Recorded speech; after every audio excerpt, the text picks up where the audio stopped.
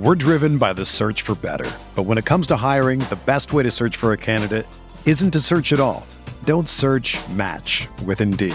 Indeed is your matching and hiring platform with over 350 million global monthly visitors, according to Indeed data, and a matching engine that helps you find quality candidates fast.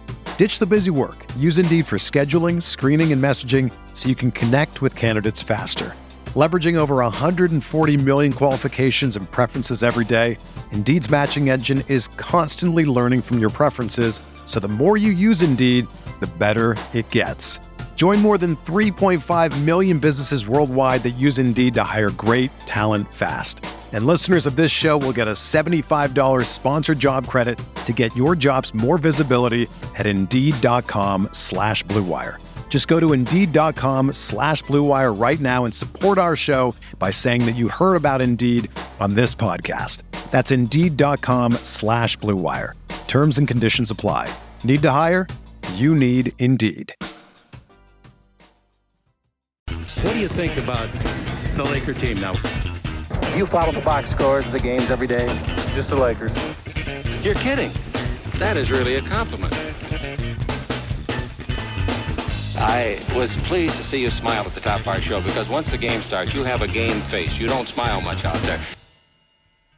I don't think you have to do things for money anymore. Correct. What's up, Laker fans? Welcome to the Laker Film Room Podcast. I'm Pete, joined by Mike. And last night, the Lakers beat the Suns for the third time this season in another rousing success for the in-season tournament. Lakers jump out to a commanding lead early on the strength of 10 forced turnovers in the first quarter for Phoenix and have a solid lead at halftime, which gets erased very quickly at the beginning of the third quarter as the discrepancy in jump shooting between the teams is very apparent early on. But LeBron James, once again for the third time against Phoenix, takes over down the stretch. Austin hits a huge three from the right wing to put the Lakers up 4. Lakers hold on for a 106-103 victory, meaning the Lakers are moving on to Las Vegas for the in-season tournament. And there is no one I'm happier for than our resident in-season tournament aficionado / propagandist, Mike Trudell. Mike, you were there. It was a fun night from home. I bet it was really fun in the arena, man. What's your take on last night's game? Yeah, guilty on all charges in that account. I've really been enjoying this and the in-season tournament, and I'm excited to go and actually be there for the semifinals, which I think the league is going to treat basically like the NBA finals. I got to know a lot of people from the league office my first 2 years of the Lakers because they went to the finals, of course, both years. And the NBA sends its, couple of plane loads full of the people that set everything up. And so a lot of those folks were at the game last night, and everybody will be going on to Las Vegas. That's neither here nor there, though. There's so many things, Pete, from this game, but thinking about the text thread and all of the "this is the way" in caps lock from you, but mixed with that, some lamenting, from you about the jump shooting, and yes. it's kind of like those things go hand in hand in some ways, right? Of the with the way with this team is around LeBron and AD and like the big athletes and with a skill guard, which you point out with either Austin or D'Lo. And in this case, in the second half, it had to be Austin, because D'Lo was part of the issue maybe to start that third quarter. But like when you can get that many attacks on the rim and offensive rebounds and still good looks from three, even if they're not going in, like the Lakers took 5 more threes than the Suns, so they were generating these looks and the ones that weren't going in, I'm almost always going to be comfortable with that. This is part of my theory with the whole, if you're playing that hard on defense, sometimes you don't have the legs. That's a little bit of it. And the other part of it is they're playing some guys that just aren't good shooters because they're indexing towards that other side of things. And then when they needed it, though, the guys that needed to hit jump shots, Austin Reeves hit the biggest one, and LeBron James hit a huge pull-up two and another 3 in that fourth quarter. LeBron, we could do a whole pod just on LeBron and how ridiculous he was. But Pete, the thing that I want to kick to you to start, did you happen to catch, you were watching the Spectrum broadcast or the TNT? Yes, I was. Always watch Spectrum. So did you catch the Vanderbilt interview that I did to start the second half? And so in short, he kind of gave the "this is the way," thing, right? I was asking him about the offensive rebounds, and he basically was like, yeah, this was the plan, like with how we wanted to play. And he was focusing more on the defensive side, but he's like switching and, and being able to just use our length and athleticism. And boy, did we see that, against the Phoenix team with a couple of deep threats. So I wanted to start there with you. How did they do that? What looked different with Vanderbilt back, with Rui healthy, with Cam Reddish back, and why was that so effective against Phoenix? We are able to switch more, of which Vando alluded to this, and then AD has talked about this as a bit as well. And so when you are switching, it's best to do that with size, because smaller guys will start to get targeted. Now, if you don't have the appropriate foot speed, right, that's the other end of the equation. Then you got kind of slow-footed guys trying to stay with Devin Booker on the perimeter. Good luck with that, right? And so that nexus between foot speed and size, there's nobody that represents that better on the team, I think, than Vando. And so his presence out there, even in just 14 minutes, it just has this like chain reaction effect on the rest of the team where pretty much for 48 minutes, you can have that on the court for a lot of it. And so just, the ability to switch a little bit more, had some traps with high hands and all of that. It's really this whole style of play that facilitates transition play. There is going to be a point, Mike, where the half court offense has to be solved a little bit, right? We've got more steps to go on that end, but really viewing the team through a defensive lens, I think, is the right way to look at it. And your interview with Vando was an example of that. Is like, and LeBron always alludes to the amount of length that we have out there on the court. So just getting to see the team, I think, as it was intended to be deployed is really exciting. Well, let me make one more point on that, and then I want you to take us in a different direction from like whatever your top takeaway was. But Anthony Davis, and so Davis missed a bunch of shots that he usually hits inside, just kind of little bunnies and those little kind of half hooks that he usually buries. And he did not look good at all on his just open face up jump shots, which is a part of this half court thing. So he ends up only 10 for 26. He's been shooting 55, 60-ish% for the last several weeks. And on the season, he's well above 50. But the defense, everything that you were just saying about defense, he is the key to all of that. Of course. Like in the possession that I think of the most, Pete, is that so after LeBron scores that nifty up and under layup through Phoenix traffic around Nurkic to put him up 5 with around 2 minutes left, something like that, they come down and they get a 24-second violation. And so Anthony Davis gets switched out onto Devin Booker, who can't go anywhere on him. Mm-hmm. It reminded me of Tyrese Halliburton last year at Indiana in so many different occasions. But the fact that you can reliably trust him to stick with anybody in the NBA on the perimeter, and then at the end of the possession, he rotates back over to Nurkic to make sure that he can't get something off in the paint. Like that to me is just in the postgame show then on TNT. It's like, well, Anthony Davis only scored blank points in the second half. And it's like, guys, we've seen this so many times. Like he still scored 27 and had 15 rebounds and had 2 blocks. And yes, like he could have been more efficient on offense, but are you watching what he's doing on defense? Do you know how hard that is? Have you ever played? Right. It's not that he's just sticking with Devin Booker, Mike. He's like erasing him from the play, right? And like, how many teams have the option to be like, okay, Devin Booker can't score really on this play? Like that's really, really difficult to do. And it's like, this is again where I get back to the point of comparing him to a Jokic or an Embiid, who are not, I promise you, are not doing that on defense on a possession by possession basis. Embiid can cover some ground and he'll protect the rim, but like the amount of ground that AD is covering fast and how much energy that takes. I will keep preaching this.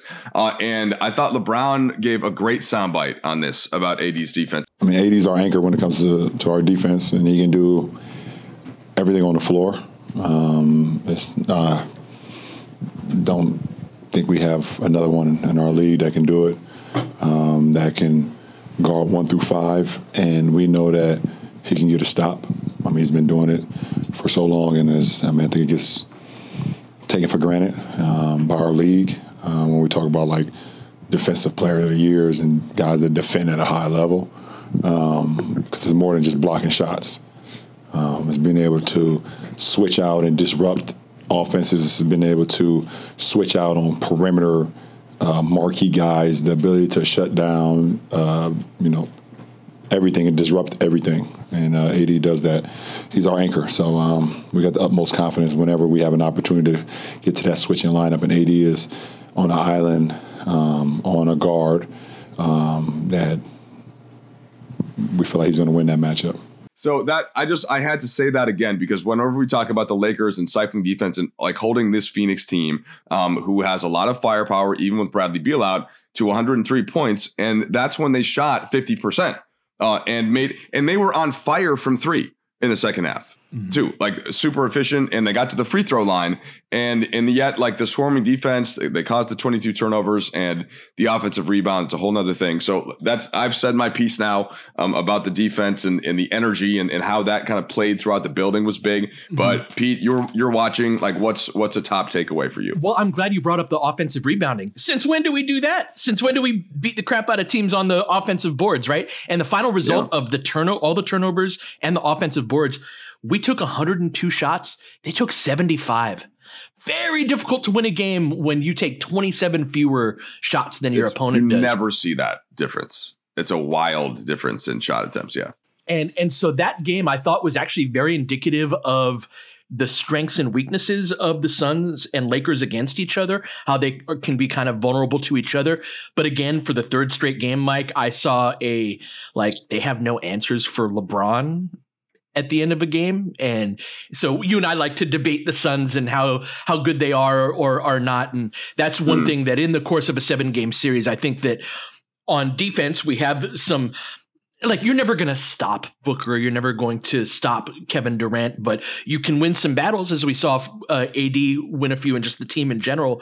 I think it's going to be much harder for Phoenix to do that against LeBron and AD to a lesser extent. And AD's been missing some bunnies around the rim, as you alluded to as well. We'll talk more about that, but I do love the 26 field goal attempts. I think that on this particular team, that's kind of a battering ram, that he is the guy that represents our greatest downhill threat, with LeBron very close to him as well. And so it's not how I would like it, Mike. I would love for him to be knocking down that mid-range jumper, and I think that that's going to be very important, or popping out to the three-point line. But if he's going to be the battering ram and you have athletes behind it as kind of the second wave attacks of that, I think that really opens things up. And then there are going to be nights where you hit the threes that open up off of that. And so just awesome to see us win a big physical game, you know?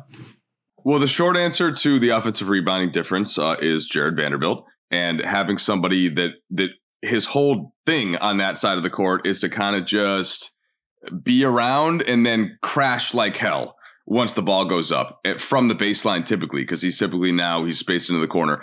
And when he crashes, he is just hyper quick and athletic. And you can try to put a body on him all you want. He'll slip around you. He might go over the top of you. He might just kind of get a deflection on the ball. He might tap it out. And it's got this, like, Pete, basketball is such a crescendo sport, or like once you see one wave coming, and then the next wave is enabled behind it. And I think that it activated LeBron and AD in a way, you know, and guys are almost like, oh, that's right. We could just go do that, you know? And Phoenix also is a team that can hurt you in transition. And they did, by the way, they did get, I think, 25 fast break points. But they're not, you don't think of them quite in the same way as like a Kings team or something, where that pace is a major point of emphasis and is going to hurt you every time. But last thought to wrap this up, and then you can lead us into break. And you're right, we do talk about Phoenix a lot. So I had the difference between like regular season rankings and playoff rankings, right? And I thought that if healthy, I thought they could have the most regular season wins. I think that when talking about the best just teams that could actually beat you in a series, I would still have Denver, the fully healthy, realized model of them, which I don't think anybody would argue with. And then I do think the Lakers would beat the Suns in a series because of that fatal flaw that you highlighted. Like when they got rid of Aiden and they bring in Nurkic / Eubanks, they don't have a real deterrent. So as much as they can score, and they will, that to me is a difference in a series. So I would have them under the Lakers there. But I do think that they would beat basically anybody else in the West. The Wolves, though, are kind of increasing. They're another team that could kind of hammer the Suns a little bit, but I think that Beal unlocks a lot, and we just haven't seen them all together. Because imagine if on that weak side, instead of Eric Gordon, who can make threes, it's Beal who can just dribble drive into the middle or get out of the way of the rim.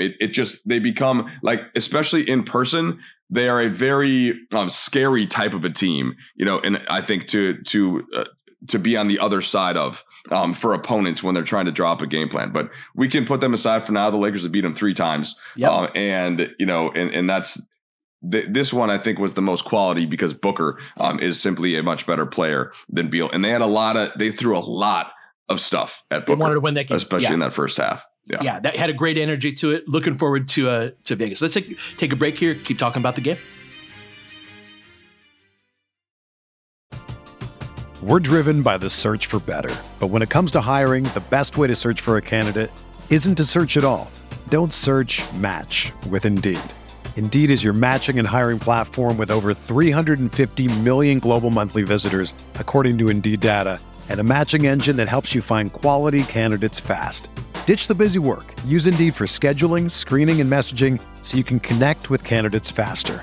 Leveraging over 140 million qualifications and preferences every day, Indeed's matching engine is constantly learning from your preferences, so the more you use Indeed, the better it gets. Join more than 3.5 million businesses worldwide that use Indeed to hire great talent fast. And listeners of this show will get a $75 sponsored job credit to get your jobs more visibility at Indeed.com/Blue Wire. Just go to Indeed.com/Blue Wire right now and support our show by saying that you heard about Indeed on this podcast. That's Indeed.com/Blue Wire. Terms and conditions apply. Need to hire? You need Indeed. When you need mealtime inspiration, it's worth shopping Kroger, where you'll find over 30,000 mouth-watering choices that excite your inner foodie. And no matter what tasty choice you make, you'll enjoy our everyday low prices, plus extra ways to save, like digital coupons worth over $600 each week. You can also save up to $1 off per gallon at the pump with fuel points. More savings and more inspiring flavors make shopping Kroger worth it every time. Kroger, fresh for everyone. Fuel restrictions apply. So, Mike, with Rui available and playing, this is the greatest number of rotation players the Lakers have had available. And as we've been talking, Darvin had some dilemmas to cycle through. Christian Wood did not play. Jackson Hayes was the direct backup for AD, and that's it in terms of those minutes. I really liked the rotation and lineups last night. There are a couple of things. The starting group is the one group that isn't quite there, and it's an important one because that's the group that plays the most. Yeah, the starting group's like the worst. Is like the worst group. Yes, yeah. They play, yeah. But everywhere else, right? Darius has properly pointed out that recently AD's been playing the entire first quarter, which was a thing he did back in 2020 as well, and that's really helped to bolster kind of instead of the end of the first quarter being a nightmare for the Lakers where we get our butts kicked, like that was a group that you really liked, Mike. And so what was the group to close that first quarter, and why did you like them? Oh, this is just playing right into all the things that I like, right? But it was Austin, it was Vanderbilt, LeBron, Rui, and AD. And so like we've seen a lot of that group, but just Vando in a lot, it would be like Russell, would be in that group sometimes, or it could be in like early in the season, that could be like a Gabe Vincent, that would be on in that setting. But basically, because Vanderbilt can guard guards so well, and because Rui can shoot it, you can kind of get through it with, even though it's not necessarily the neatest like on paper lineup that you would think if you're trying to put guys into positions. And I get like, this is where you mentioned, Pete, in terms of foot speed, and in certain lineups, there's some coaches I think that worry that, okay, if you've got LeBron and Rui and they get switched and they've got to stay with the guard, so I get all that, but I just think that group, that you get so much else from that group, and they were trapping the hell out of Booker. There was the possession where AD and I think Vanderbilt doubled him, and he just kind of stepped back over half court, later on. And by the way, you could put Reddish into that group in as well. And that's the one that I think we've seen a little bit more even in like the Vando spot. But it's just the ability of that group the motor of that group and the energy of that group around LeBron and AD. When LeBron and AD don't feel like they have to be the energy, I think they actually get more energized. As opposed to when they're out there with just say shooting and spacing and the Lakers, that you don't want to have the ball go into the corner because they got a shooter there. Yes. But then they get on the other end and LeBron and AD have kind of like the man, like we've been playing in a lot of these games, and I got to make all these rotations. And I've seen it so many times in person now that I've just been kind of fully radicalized to over indexing towards the athletes, even at the expense of some shooting. And, that game was like a pretty good example of why. And I'm not arguing that it's completely sustainable. I do think that there are times when you can't do that, and you just have to have a little bit more offense in that sense out there. But I loved the way that group competed. And what I wanted to kick back to you, though, we talked before this game, Pete. Hey, what is Darvin Ham going to actually do? I think the thing that we thought was most likely was Christian Wood probably gets trimmed from the rotation, and that did happen. And Jackson Hayes, we weren't sure if he was going to play either. He ends up getting 2 shifts to start the second and the fourth quarter of about, one was 5 minutes, one was 4 minutes, and he was fine. Like same thing, big athlete on things. The floor, right? Got a steal, a couple rebounds. Like he almost blocked a shot. They thought about challenging. LeBron wanted it to be challenged. Oh, they told me that was such a weak call. Yeah. Well, yeah, it looked like kind of a weak call. It looked like he got the ball first, and then Grayson Allen kind of like stuck out his left arm, right? Yeah, he initiated contact. Yeah. So I liked how that played out, though, because you're sort of, you're still engaging Hayes in that way, and maybe it's Wood on a different night, which I always appreciate when head coaches are trying to keep the guys that at least deserve some minutes and find a way to get them in the game without taking away too many minutes from other players. But the guy that got trimmed a little more than I would have liked was Christie, who played about, 7 minutes and 41 seconds. So, how do you get Max or eventually, Gabe Vincent some minutes while still playing all of your big guys? And if so, which ones do you limit more? Because Prince got limited a little bit. He was at 26 minutes. He's been mostly around 30. D'Lo certainly got limited at 24, but he basically just limited all of his minutes to Austin. And they combined played, I think, they played 52 minutes combined. So they were only on the floor together for 4 minutes, basically. And it's just, there's a lot there. And I'm curious what you thought were the optimized groups, and maybe where you would have liked to seen a little more of some guy or a little bit less of somebody else.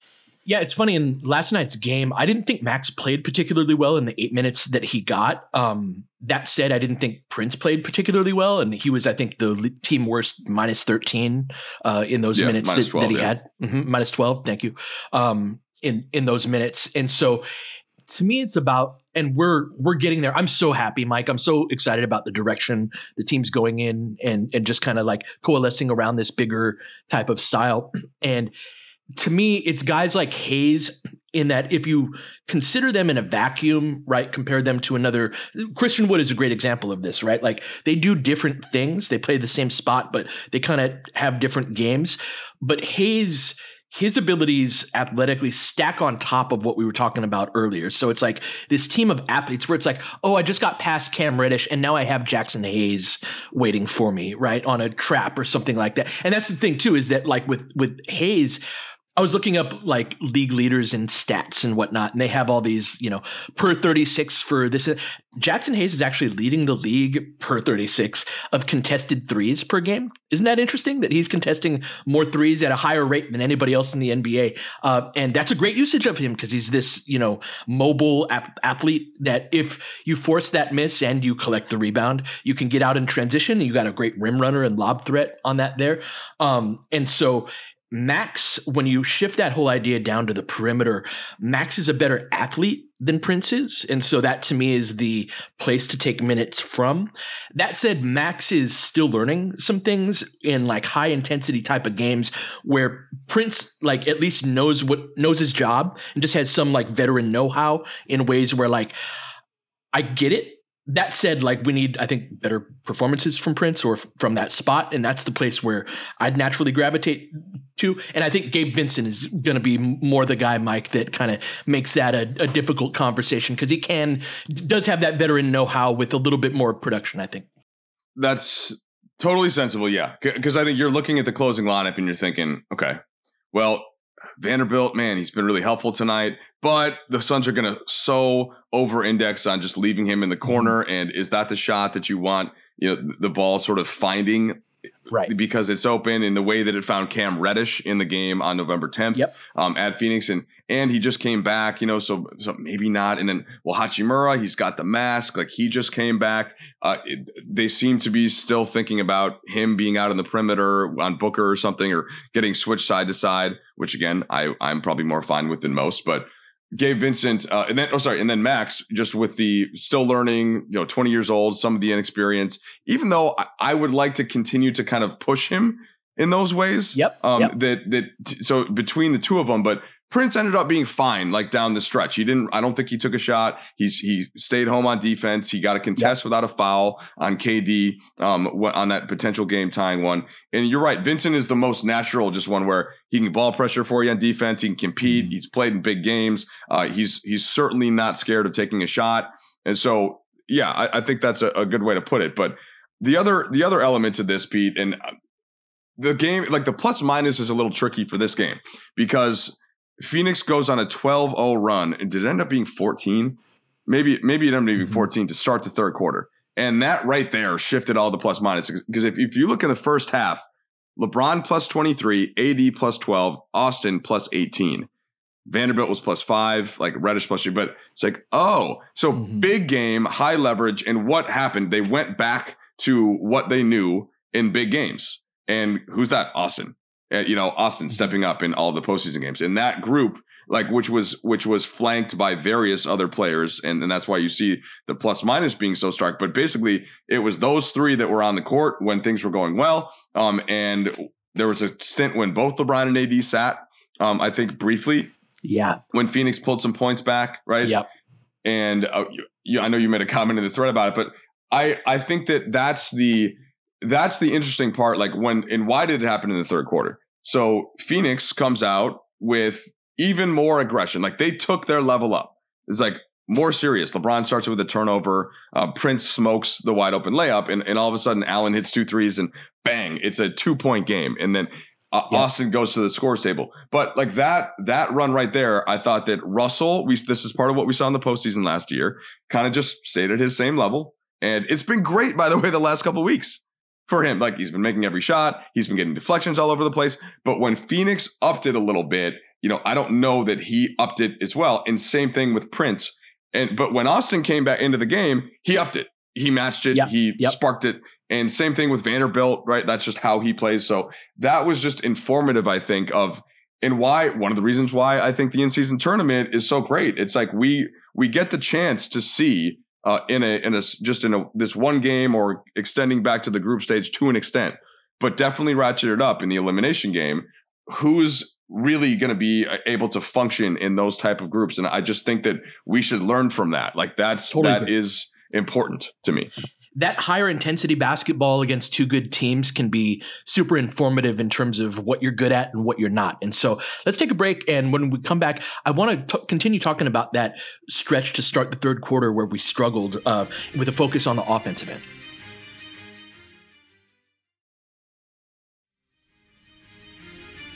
So one thing that Darius rightfully pointed out in the text thread as we were watching that is Phoenix started to dedicate more resources into the paint, right? And so AD especially, and LeBron as well, but in that first half, they were putting so much pressure on the paint. And AD had 20 points in the first half, right? And that was the obvious adjustment from Phoenix, was that they were just not going to give up points in the paint anymore. We're willing to give up some stuff on the perimeter, but we're not going to give this up to you. And this, to me, Mike, is my concern about the durability of AD's offense, in that if he is a one-level scorer, in that he's going to be taking the vast majority of his shots in the paint, you can take that away in a way where it's like, all of a sudden, if Russell's in that state, especially, it's like, aside from LeBron, we don't have much on offense to be able to create in the half court. Now, the defense kind of triggering not just transition, but early offense opportunities. Austin really thrives in these, but I'm talking like set 5-on-5 type of offense versus defense. And so forgive me for not having the best swing pass to you on the topic, but this is just something that's been nagging at me, Mike, is that, like, that is where I think the mid-range from AD especially is super important, in that, like, if they're going to, like, most of the time as a coach, you can take one thing away, right? You may be giving up something else to a great degree, but if you really want to take away the paint, you can do that. And I can't think of another top 2 option in the NBA on a good team that's a 1-level scorer. And so that stretch right there is kind of and I don't mean to put it on entirely on AD, but this is one of the things that I think is going to be one of the swing factors of our season, of whether or not we can go all the way, is him rediscovering that mid-range shot. You know what's ironic about this is that, like, taking away the paint is basically what AD does to the opponent. You know, in a lot of ways, it's like, oh, so you have to score, and teams basically have to score on jump shots. And so that's kind of the way, and try to get them up quickly. Like, if you watch how Sacramento plays the Lakers and transition and just pull it in, anytime AD goes to the offensive glass, that's when you go to the rim. So, that part of it is ironic. I think that this is nothing new, though. This is how teams basically play against the Lakers since LeBron and AD have been there. And you're right that, like, in the 2019-20 title run, he was just shooting more from the perimeter and certainly hitting more. And he had found a nice rhythm, and especially in the bubble. That was when his rhythm was just there, and those mid-range shots that he was getting and that he's continuing to get and that he took mostly in the second half against Phoenix, those are going in. And Pete, it feels like he has not made one of those shots in the last month. Now, maybe there have been, Joey Ramirez hit me the other day, and I think he was like 5 for 27, or it was something like that. And that's going to be worse now after that game against Phoenix. But look at it, like, I get that he missed the last free throw, but he was 7 for 8. He's shooting in the high 80%, 80% of free throws most of the year. It's basically the same type of shot. Like, it has to start going down. I think so too, right? But it's been so long, Mike. I could totally see why a less optimistic person would be like, it's been a minute since he shot well on these. Like, are we sure it's still there? This is the part of the NBA season, though, that I just don't worry about at all, because the shot, even for the worst shooters, and he is not one of the worst shooters. Like, there are some of the shots will start to fall. It's part of my whole, what's the difference between 33% and 39% from 3? Like, probably 7 shots that rim in instead of out. So Joey and I were talking about your theory on this, by the way, yesterday over text. And because I sent you guys a text, the Lakers are dead last in unguarded jump shots. Like, our points per possession on unguarded jumpers is like 0.99. And like the 29th ranked team is not even we're way, way far. And so Joey and I, we've convinced ourselves that we've cursed the team somehow collectively, and that the way out of it is for you to admit that jump shooting matters on some level, and we have to have some sort of like ceremony, some sort of exorcism of the Lakers jump shooting woes. But we ended up blaming you. The long and short of it is that jump shooting. Well, that's I hope you guys made yourselves feel better. We miss a jumper every time you say, it doesn't matter. The difference between 33 and 37%. Joey and I have surmised that we miss a jumper for every time that you say that. So I cringed a little bit when you said that again. That's interesting. Remind me who won the game last night. Was it the team that hit more jump shots, or the team that it certainly wasn't. Yeah. Okay. Mike said, how's it going? Oh man. The point here, and it's not I over-index on. I think I've said over-index 7 times in this podcast. Yeah, that's another thing that Joey Ramirez is responsible for. I blame him for that. A lot of blame going on today. I don't like when I'm listening to other podcasts and I hear somebody say the same phrase over and over again, especially because I listen on 2 times speed. It's annoying. So apologies to those that have heard me say that. I'll use a different phrasing next time. With AD and the shooting, it's the simple point is that he's going to make more of those. And I get that he has to some extent, but I just also think, not to get into our jump shooting debate for the 9,000th time, what makes the Lakers still special is the ability to get to the rim when the jump shots aren't falling. Oh, yeah. And that's playoff basketball. That's all. Like, that's the only point. And a team, I saw that stat, and it was about the shooting because you sent it in the thread. And I think 28th, was Sacramento, right? Yeah, they were 28th or 29th. Yeah, they have not shot jumpers well this year.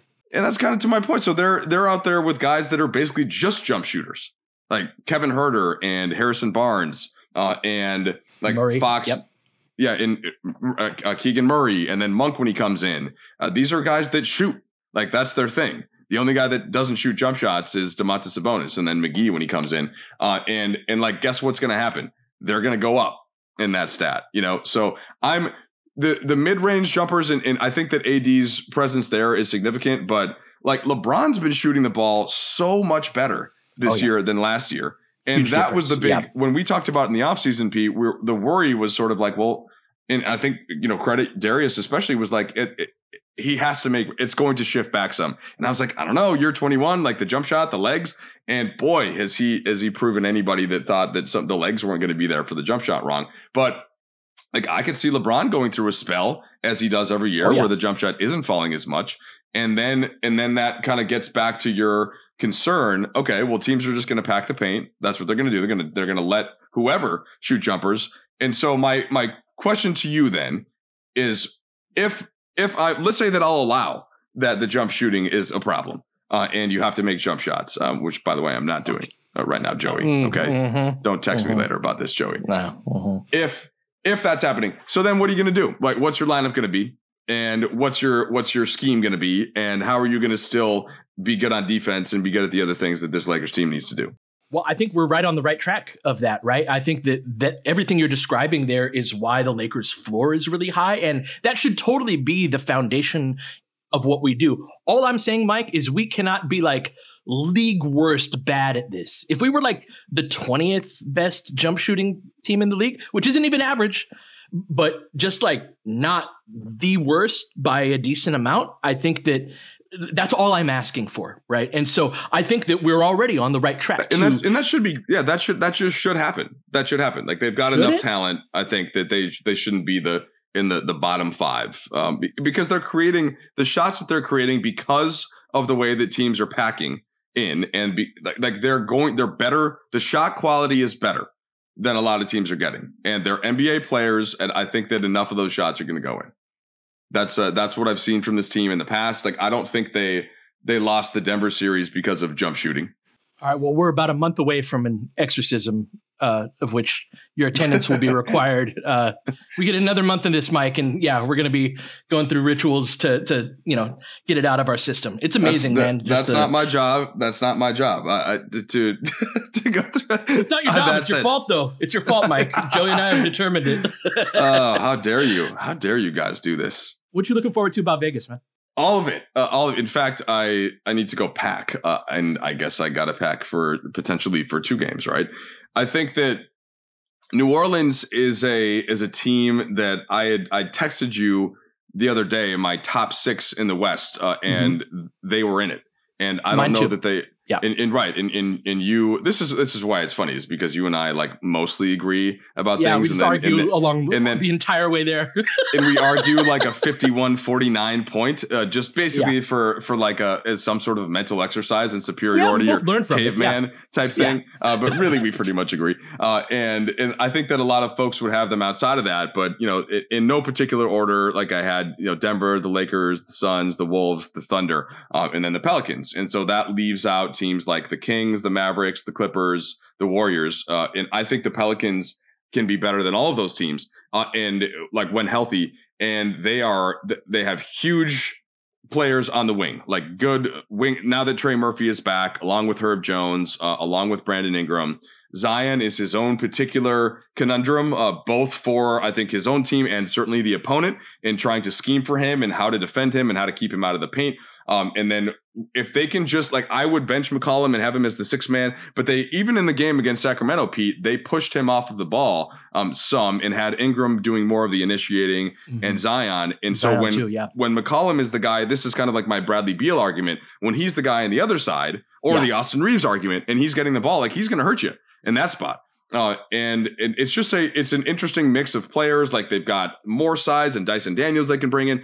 But they too, like Phoenix, in terms of the Lakers matchup, I don't think they have the answers for LeBron and AD and getting downhill and getting to the rim. Because Valanciunas, fantastic rebounder, good finisher, nice touch inside, but not laterally able, to keep up when the Lakers are getting downhill like that. And this will be probably pleasing to you, but like the Lakers are also going to have to hit some shots against a team like that because of all of that length on the wing and the sort of like who's it going to be in what spots. But like I think they have enough guys to bother, Ingram and Zion now that the Lakers have all of their athletes and their size back. And there isn't that perimeter threat in the same way that like Phoenix has it, where you're super worried about somebody out there. Ingram's going to hit. We know Ingram, right? We don't need to break that down. The Laker film room audience certainly knows Ingram. So I pivoted to the matchup. Like I'm also looking forward to just to seeing the playoff feel that it's going to have with the teams all going there and like summer league, but with all of the big boys and in games that count and towards like the actual potential trophy. And the last point that I'll make, I just think that guys are still learning. Like Giannis didn't know that there was money involved in this. Guys don't know what the NBA Cup means because it's in its first season, but it's hard to get there. And this is what I've learned from being a soccer fan for like take the FA Cup, which has been going on for over 100 years. Manchester United has been the best team in England for like many of those years. They've only got 12 FA Cups in over 100 years. Like it's hard to in a single elimination health, like what your group stage, get out of the group, win the single elimination, then win another. Like it's very hard in the same way that it's hard to win the NBA title, except that in the NBA playoffs, you get 7 games. So the best team is going to win a lot more times. And that's kind of my point. You can be the best team and never win a tournament like this if everything doesn't fall your way. So that's the thing that I think the players have embraced. I think the Lakers get it, but I think if you're there and like now you've put yourself in a spot where it's Vegas, you're basically getting home court advantage, right? There isn't a juggernaut that's there as much as I think, Milwaukee with Dame and Giannis is interesting. And so that's the last pitch. It's like, it's there for the taking.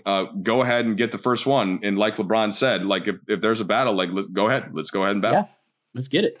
All right. Was a ton of fun last night. We got a game tomorrow. We're going to preview tomorrow's game in tomorrow's pod against that big athletic Pelicans team. Talk more about the details there because I think there's a lot of similarities between their team and ours. But until then, you've been listening to the Laker Film Room Podcast. We'll catch you guys next time. James has got it in low to McHale. McHale wants to turn. He's double teamed. Just pass out in front. Broken up by Worthy. Tip to Magic. Worthy dies on his belly. Magic scores. There's Magic. Got it. Magic fires. It's good. They will. Lakers win the game. The Lakers win the game. Rebound of Lonnie. 3 seconds left. Van Exel to win it. It's on the way. Good. Kobe Bryant, 48 points, 16 rebounds. Shot with his 8th block shot that ties an NBA Finals record. A lot of Laker fans sticking around for this. You're seeing something that's very rare indeed. A Laker to get MVP chance in Boston. Of all places. Are you kidding me? Kobe, hard to believe. Are you kidding me? Unreal. Are you kidding me? Lakers looking to push. Bryant spinning in the lane. Back for Gasol. Pretty pass. And it's back to a 3-point game. Kobe Bryant picked up by Bell. There's the move. 2, 1. Listen. Unbelievable. For the victory. It's over. Shot clock now to 5. Bryant. Yes. And that was a little tap to Alvin Gentry. Add insult to injury, Kobe. I mean, what a shot. I mean, you can't defend that. Are you kidding me? 2.1 seconds remaining. Denver a foul to give. Jokic trying to disrupt Rondo. He puts it in. Here's Davis, 4-3 in the win. Oh, it's good! Anthony Davis has won it for the Lakers! James again. Oh, he hits another one. LeBron James putting together a closing quarter against the Nuggets. This historic 2020 NBA championship belongs to the Los Angeles Lakers. The Lakers conquer the bubble, and banner number 17 will soon hang in the rafters.